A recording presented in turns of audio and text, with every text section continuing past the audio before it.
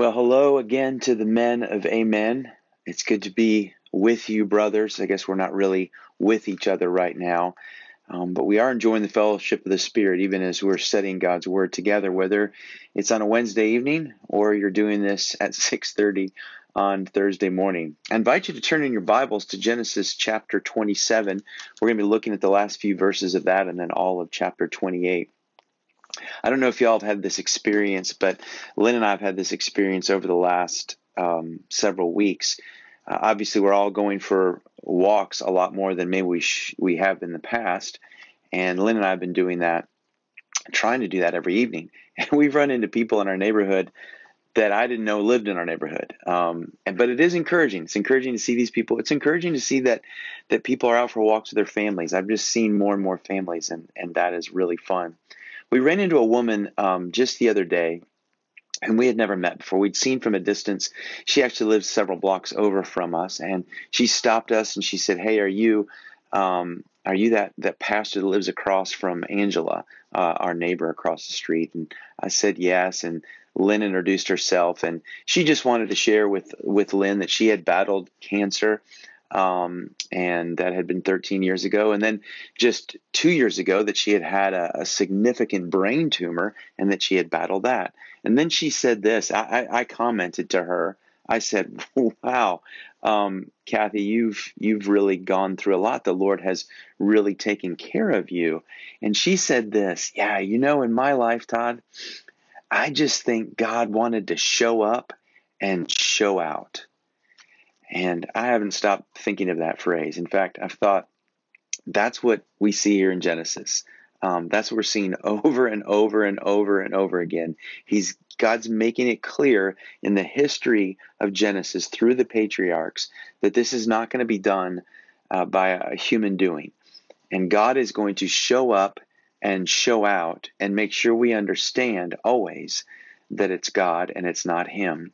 It reminds me of that verse in Isaiah, I think it's chapter 42, verse 8, God says this, "I am the Lord, that is my name. I will not give my glory to another." God intends to show up and show out. He intends that as we look at his word this morning. So I'd like to begin by reading verse 41, and we'll read through the end of chapter 28. So 27:41. Now Esau hated Jacob because of the blessing with which his father had blessed him. And Esau said to himself, "The days of mourning for my father are approaching. Then I will kill my brother Jacob." But the words of Esau, her older son, were told to Rebekah. So she sent and called for Jacob, her younger son, and said to him, "Behold, your brother Esau comforts himself about you by planning to kill you. Now therefore, my son, obey my voice. Arise, flee to Laban my brother in Haran, and stay with him a while until your brother's fury turns away, and your brother's anger turns away from you, and he forgets what you have done to him. Then I will send and bring you here from there. Why should I be bereft of both of you in one day?" Then Rebekah said to Isaac, "I loathe my life because of the Hittite women. If Jacob marries one of the Hittite women like one of these women of the land, what good will my life be to me?" Then Isaac called Jacob and blessed him and directed him, "You must not take a wife from the Canaanite women. Arise, go to Padan Aram in the house of Bethuel, your mother's father, and take as your wife from there one of the daughters of Laban, your mother's brother. God Almighty bless you and make you fruitful and multiply you, that you may become a company of peoples. May he give the blessings of Abraham to you and to your offspring with you, that you may take possession of the land of your sojournings that God gave to Abraham." Thus Isaac sent Jacob away, and he went away to Padan Aram to Laban, the son of Bethuel the Aramean, the brother of Rebekah, Jacob and Esau's mother. Now Esau saw that Isaac had blessed Jacob and sent him away to Padan Aram to take a wife from there, and that he blessed and directed him, "You must not take a wife from the Canaanite women." And Jacob had obeyed his father and his mother and had gone to Padan Aram. So when Esau saw that the Canaanite women did not please Isaac his father, Esau went to Ishmael and took as his wife, besides the wives he had, Mahathalah, the daughter of Ishmael, Abraham's son, the sister of Nebaioth. Jacob left Beersheba and went to Haran, and he came to a certain place and stayed there that night, because the sun had set. Taking one of the stones of the place, he put it under his head and lay down in that place to sleep. And he dreamed, and behold, there was a ladder set up on the earth, and the top of it reached to heaven. And behold, the angels of God were ascending and descending on it. And behold, the Lord stood above it and said, I am the Lord your God, the God of Abraham your father, and the God of Isaac. The land on which you lie I will give to you and to your offspring. Your offspring shall be like the dust of the earth, and you shall spread abroad to the west and to the east, to the north and to the south. And in you and your offspring shall all the families of the earth be blessed. And behold, I am with you, and will keep you wherever you go, and will bring you back to this land. For I will not leave you until I have done what I have promised you. Then Jacob awoke from his sleep and said, Surely the Lord is in this place, and I did not know it. And he was afraid and said, How awesome is this place! This is none other than the house of God, and this is the gate of heaven. And so early in the morning, Jacob took the stone that he had put under his head, and he set it up for a pillar and poured oil on top of it. He called the name of that place Bethel, but the name of the city was Luz at the first. Then Jacob made a vow, saying, If God will be with me and will keep me in this way that I go, and will give me bread to eat and clothing to wear, so that I come again to my father's house in peace, then the Lord shall be my God. And this stone which I have set up for a pillar shall be God's house. And all that you give me, and of all that you give me, I will give a full tenth to you. Brothers, this is the word of God. Thanks be to him. Let's pray together. Heavenly Father, we thank you for the privilege to sit under your word, and we would ask now that by the power of the Holy Spirit, you would teach us what you want us to understand. Father, help us to understand what it meant in its original meaning. Help us to understand what it has always meant throughout all of your word, throughout all of time, and help us to understand what it means for us as you are speaking to us at this time.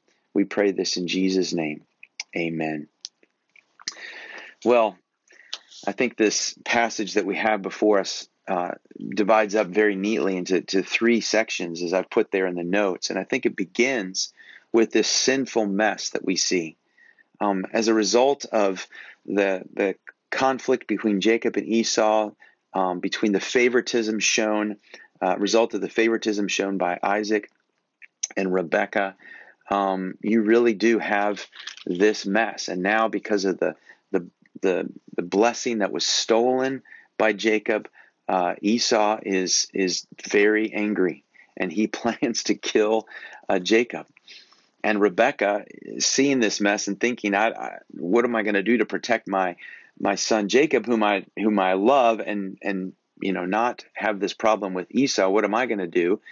She's thinking, I'm going to send Jacob to Laban, which, by the way, was way back up north in Haran, where Abraham had settled, or Abram at that time had settled when he first got a call from God. So this is far, far away from where they were currently living. But she also realized, like some of our wives realize, that she can't just tell Isaac, hey, I need you to send Jacob away. She actually needs to make Jacob or Isaac think that it's his own idea. And so she does that. She goes and she says, listen, I'm so worried about Jacob marrying a Hittite woman like Esau has married these two Hittite women. They have caused such a mess, as we learned at the end of chapter 26. In our family, there's so much tension. I just couldn't stand it if he marries a Hittite woman. And so what does he do as a result of that? He says, okay, well, I'm gonna go ahead and I'm gonna send him to Laban. And I'm going to command him that he cannot marry a Hittite woman, that he has to marry someone from that place. Brothers, I'm going to make sure my video here is still going. There we go. Sorry about that interruption. And so he goes ahead and brings in Jacob. Isaac does. He brings in Jacob, and he pronounces what is the Abrahamic blessing on him. He uses those words in verse 3. He says, God Almighty, which is El Shaddai. And he pronounces that blessing again, affirms what he knows God is going to do, but then he sends him away. He sends him away from his inheritance. He sends him away in a journey that we will find out will take 20 years. And Rebekah will never see her son again. She'll actually die before Jacob returns. Well, Esau hears about all of this, and Esau thinks, okay, I got to figure out a way to get back in my dad's blessing. I got to figure out a way to redeem something that's happened here. Again, he's not thinking about God. He's only thinking about how do I fix this mess that I'm in? And he actually makes a more of a mess because he thinks, oh, well, Dad will be happy if I marry someone who's not a Hittite woman. So I'm going to go marry his brother's daughter. I'm going to go marry Ishmael's daughter. Again, it's just cultivating in all four of these characters just this mess of disobedience, this not trusting God. It's trying to help God out. It's looking out for themselves. And even Jacob, I mean, he's just fleeing. He's not necessarily obeying God. It doesn't seem like he's thinking about God. He is just scared for his own life and listen to his mom. Hey, you're supposed to go here. Listen to his dad. So he just flees. So he sets off on this journey. And that's where we pick it up again, or pick it up in verse 10. So we have, first of all, this sinful mess, this absolute mess, and it's going to lead to something else. But before we leave that, I just want to say, brothers, haven't we at times created our own sinful messes? Maybe you're experiencing that even now, where you've created a sinful mess in your home or in a relationship, in your business. And we're tempted to do exactly what Isaac, what Jacob, what Esau, what Rebekah have done before, are doing now, and that is not trusting God, not going to God, but instead trying to figure it out themselves, trying to piece together with the wreckage that they have their own thing, and never turning to the Lord, which, of course, what does that do for us? It just creates more messes. It just makes it worse. And then what does God do in the midst of that? In your life, and here in this text, in Jacob's life? Well, it's astounding what God does. Because Jacob deserves just a good moment of discipline. He deserves God saying, hey, listen, sit up, son. I'm going to talk to you, and I'm going to deal with you because you are so far out of line, and we got to get these things straight. It's not what God does. Instead, it says in verse 11 that he came to a certain place. That certain place is very important. In fact, if you turn back in your Bibles to chapter 13, you're going to see that this certain place already has significance in the life of the patriarchs. It says in chapter 13 of Genesis, verses 3 and 4, it says that Abram journeyed from the Negeb as far as Bethel, to the place where his tent had been at the beginning, between Bethel and Ai, to the place where he made an altar at first, and there Abram called upon the name of the Lord. This place already has significance. I'm not sure if Jacob knew that yet, but it's going to be significant for him as well, because then what happens? He has this dream.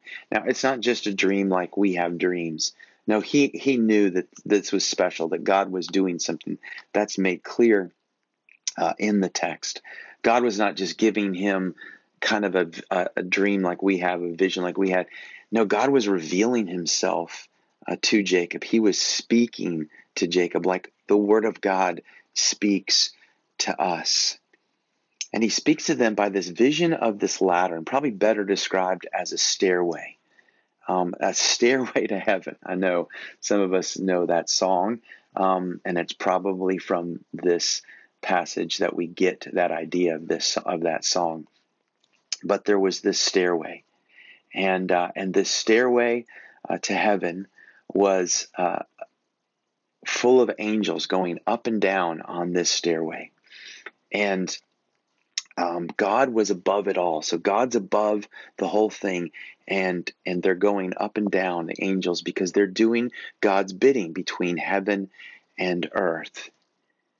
But it's interesting as you think about this stairway, because it immediately reminds you of the attempt by the people of the earth to, earlier in Genesis, build their own stairway to heaven, build their own pathway to God. Remember, they said, we're going to build our own pathway to God. And of course, that's impossible. That our own sin has made it impossible for us to build anything towards God, to reach God, to speak to God, to access God. Only if God, in his love and specifically in his grace, chooses to reveal himself, do we ever know who God is. And right here in this place, we see that. Because God, despite Jacob's mess, his sinful mess, God is pouring out grace as he reveals himself through this stairway, through the words that he is going to speak. He's opened up this way to see him. God has made a way known to Jacob. And what does God say to this self-centered, cowardly schemer? What does he say? Well, look what it says in verses 13 through 15.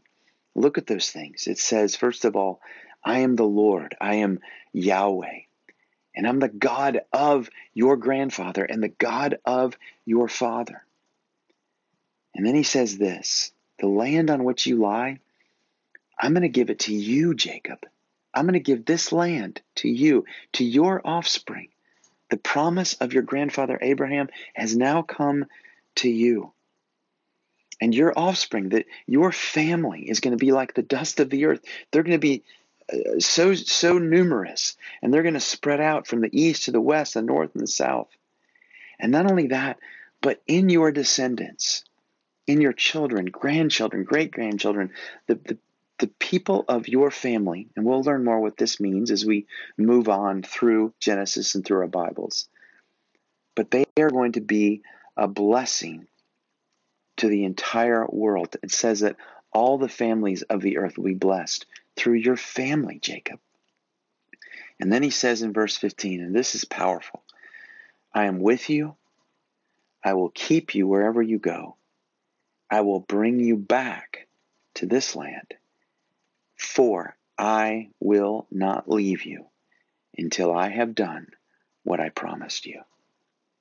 Astounding words, again, for this self-centered, cowardly schemer. What does God give him? God gives him grace upon grace. The grace here is overwhelming. It's as if heaven has been split open and grace has just rushed out and poured out upon Jacob. And brothers, I cannot say this enough to myself and to all of you. This is who God is. When God reveals himself to Moses later on, he reveals himself as the compassionate one, slow to anger, abounding in grace. Later on in Romans chapter 5, we see the description of this grace. And God's word says, where sin increased, grace abounded all the more. But we don't have to wait till Romans to see this, because right here in Genesis 28, we have seen all the way up till verse 9, the increase of sin.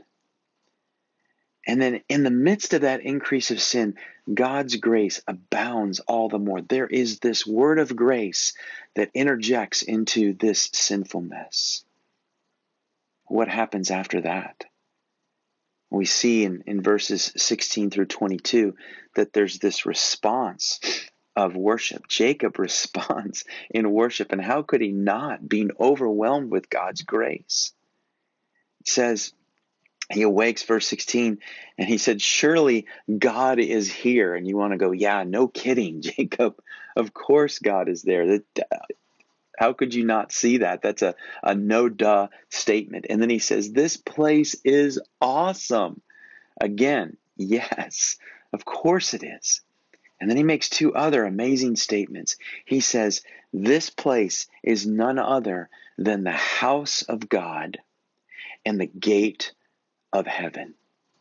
The house of God and the gate of heaven. We're going to come back to that before we wrap things up this morning. But I want to look at the worship that Jacob does here. And I want us to notice that he could not help himself but to have a worship service. That the grace of God just forced out of him worship. And that's what grace does. And so Jacob has, as we see here in these verses, a small worship service. There's elements even of the worship that we do when we gather together for corporate worship. There's a physical actions of setting apart the time and the place and even the elements. There's a sanctifying that takes place. So verse 18, in the morning, he took the stone and he put it up as a pillar and he anointed it with oil. He was saying this spot, this moment, this time is going to be set apart for worship. And then he makes what is really an affirmation of faith. He says the name of this place is going to be called Bethel, which means house of God. Even though the name was Luz, he said, no. This place is Bethel. This is the house of God. That's an affirmation of faith. He's making a statement of faith like the Apostles' Creed. Or responsive reading in Scripture that affirms our faith. And then he makes a vow. And I know some of you like to read different commentaries, and that's great. It's very helpful for our study of God's Word. And if you've read some, you'll notice that there is a little bit of a debate as to whether or not what we see in verses 20 and 21 are actually Jacob really repenting and understanding his need for God and responding to that? Or is it just the same old Jacob saying, hey, God, if you do this, then I'll follow you, making a bargain with God? I think it's a little bit of both.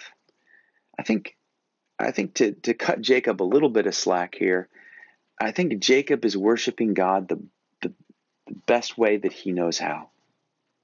That's what he's doing. He's worshiping God the best way that he knows how in this moment. And yeah, there's some if-then there that is not great, but the focus is God. The focus is the Lord God, and he's trying to worship him by saying this vow. It's simple worship. It's wonky worship. It's not exactly right, but it is an attempt to worship. And he even takes an offering. He says, God, I'm going to give you a tenth of all my possessions, everything that I have, everything that comes to me. I'm going to give an offering to you from that. I'm going to make sure that I worship you through my possessions. What an astounding encouragement it is for us, even as we experience God's grace at different times, to understand that grace ought to elicit from it itself worship, that is the natural response to being overwhelmed by God's amazing grace. Well, as we wrap things up this morning, I want to point out that though Bethel was a significant place, and we'll see it come up again as we study through Genesis, it was a special time, a special place, in the time of the patriarchs. But eventually, it fell out of importance. Eventually, it stopped being a place of worship. It had moments with David and the Ark of the Covenant, but by the time of Christ, it was not a place of worship. That had all shifted to Jerusalem and the temple, and that place became the house of God, the temple, the gate of heaven. That was the place where God spoke, where God's presence was. But we know now that even that is gone. There is no temple. There is no place where we say, well, that's the gate of heaven. That's the house of God. That specific spot. It's not in Bethel. It's not in Jerusalem. It's not at the temple. So what's going on there?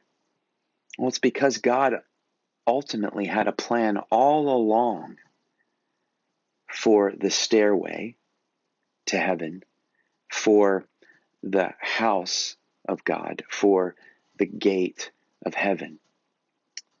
And this week being Holy Week, it's just a perfect time for us to be reminded of this amazing truth of how God's grace comes to us. It comes to us through his Son, the Lord Jesus Christ. Turn with me as we close out our time this morning. Turn with me to John chapter 1, John's Gospel. And you remember at the very end of chapter 1, John is calling disciples. Jesus is calling disciples, and he's going to call Philip and Nathanael. And as he calls Philip, he calls Nathanael, we know that Nathanael had said earlier, nothing good can come out of Nazareth. I'm not going to come talk to this Jesus guy. I'm not going to follow him. But then Jesus saw Nathanael coming toward him, and he said, behold, there's an Israelite right there who doesn't lie. That guy's not a liar. He is honest. And it says this in verse 48. Nathanael said to Jesus, how do you know me? Jesus answered him, before Philip called you, you were under the fig tree, and I saw you. Nathanael answered him, Rabbi, you are the Son of God. You are the King of Israel. Jesus answered him, because I said to you, I saw you under the fig tree, do you believe? You will see greater things than these. And listen to this, brothers. Verse 51. And Jesus said to Nathanael, truly, truly, I say to you, you will see heaven opened and the angels of God ascending and descending on the Son of Man. The designation for Jesus Christ in the Gospels by Christ himself was that he was the Son of Man. And he says here in John chapter 1, verse 51, Nathanael, you're going to see a stairway to heaven and angels descending and descending, and that stairway is me. I am the stairway. Later in John's Gospel, Jesus will just say it. I am the gate. Jesus will say, I am the temple. Brothers, it's Jesus.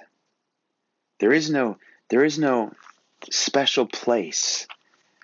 There is no Bethel somewhere over in Israel. There is no Jerusalem temple mount where only God will appear there. No, instead, brothers, it's Christ who dwells in you if you put your faith in him.